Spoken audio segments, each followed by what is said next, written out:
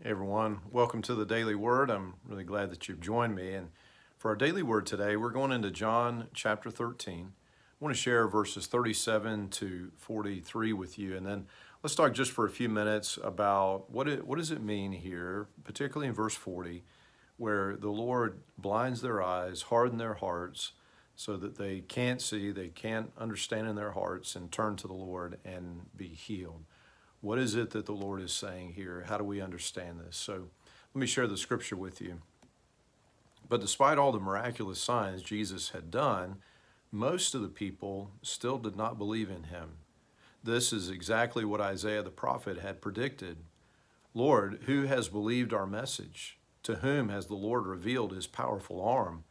But the people couldn't believe, for as Isaiah also said, the Lord has blinded their eyes and hardened their hearts so that their eyes cannot see and their hearts cannot understand, and they cannot turn to me and have me heal them.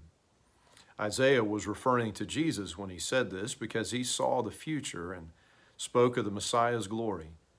Many people did believe in him, however, including some of the Jewish leaders, but they wouldn't admit it for fear that the Pharisees would expel them from the synagogue, for they loved human praise more than the praise of God.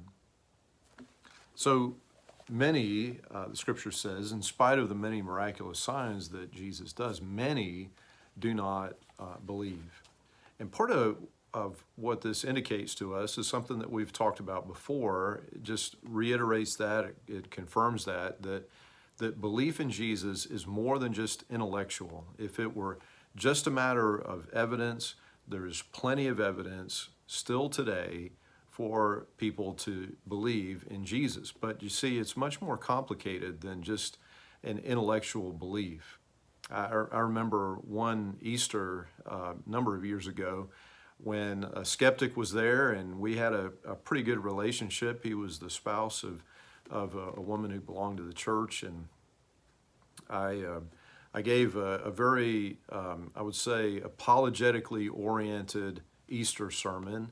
I felt like I'd proved out the evidence for the resurrection, and afterward he came up to me and he said, you know, that was really pretty good and made good points and so forth. And I said, well, did I get you? And he said, no, it didn't get me. You see, it is complicated because belief in Jesus is to trust him, it is to enter a relationship, it is to yield to him, and so it's bigger than just an intellectual activity. It is relational. Now, God revealed this in advance, the fact that most people would not believe. He revealed that in advance through Isaiah. Verse 41, Isaiah was referring to Jesus when he said this because he saw the future and spoke of the Messiah's glory. But the question, and the somewhat troubling verse here, is in verse 40, where we read about the Lord, that he's blinded the eyes and he's hardened their hearts and so on.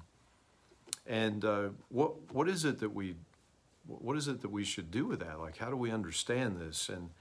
And what we can understand is that there's a way to look at this that says that that God is actively preventing people from believing. Right? There's a way to look at this and to understand it that way. But if you'll remember, our principle for interpreting Scripture is to look at the whole counsel of God, to allow Scripture to interpret Scripture so that we can get at the heart of God. We don't want to just pull passages out of context and not give them the whole context of the whole counsel of God. And so, for instance, we read in 2 Peter chapter 3 and verse 9 that God doesn't want anyone to perish, that he wants everyone to repent and to come to salvation. In that chapter, the Apostle Peter is addressing those who are criticizing belief in Jesus because the Savior had not yet come. He said he's not being slow, he's being patient. He wants everyone to be saved. Not only that, we read earlier in the Gospel of John that Jesus is the Lamb of God who takes away the sin of the world.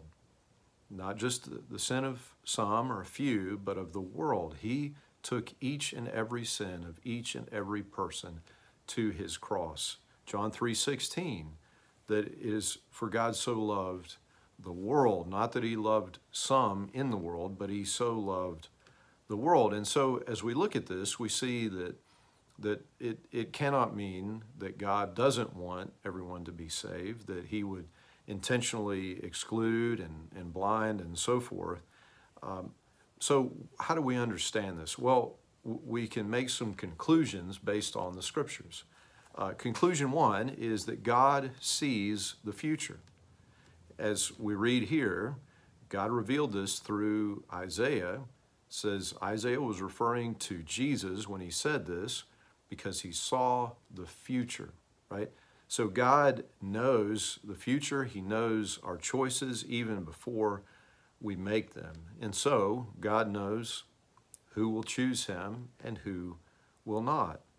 And God allows those choices. He allows us to not choose him, to choose against him.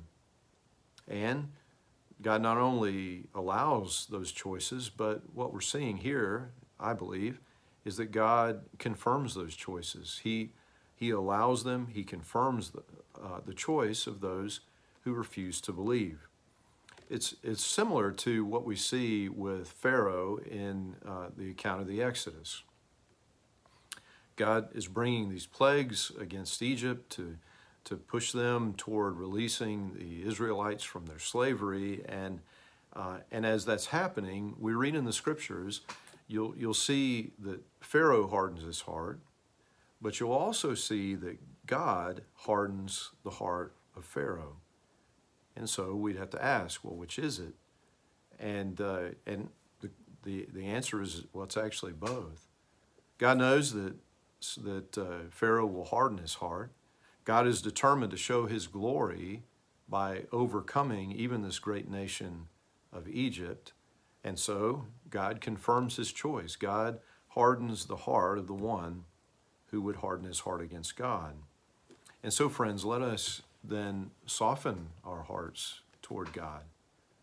Let us open our hearts to him, to receive him, and let us live in such a way that we are not ashamed, that we're not afraid of believing. There's mention here specifically of those who believed, and yet it was a sort of a belief, right? Like, we don't really want to tell anybody. We don't want to get in trouble for it. Friends, let's be open-hearted, warm-hearted, bold believers who would speak the truth in love, who would stand firm for our faith in Jesus Christ. And may it be so in his holy name. Amen. Amen. And friends, until we get a chance to speak again, I pray that God would bless you and that he would keep you.